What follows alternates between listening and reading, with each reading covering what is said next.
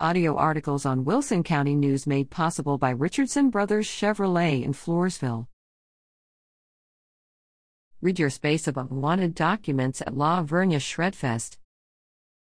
Local businesses and community members are invited to rid themselves of unwanted documents at the La Vernia Shredfest, a free drive-through event planned for Saturday, May 14th.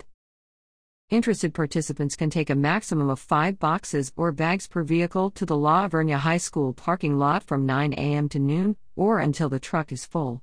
Food donations per vehicle are requested to benefit the La Vernia Christian Food Pantry.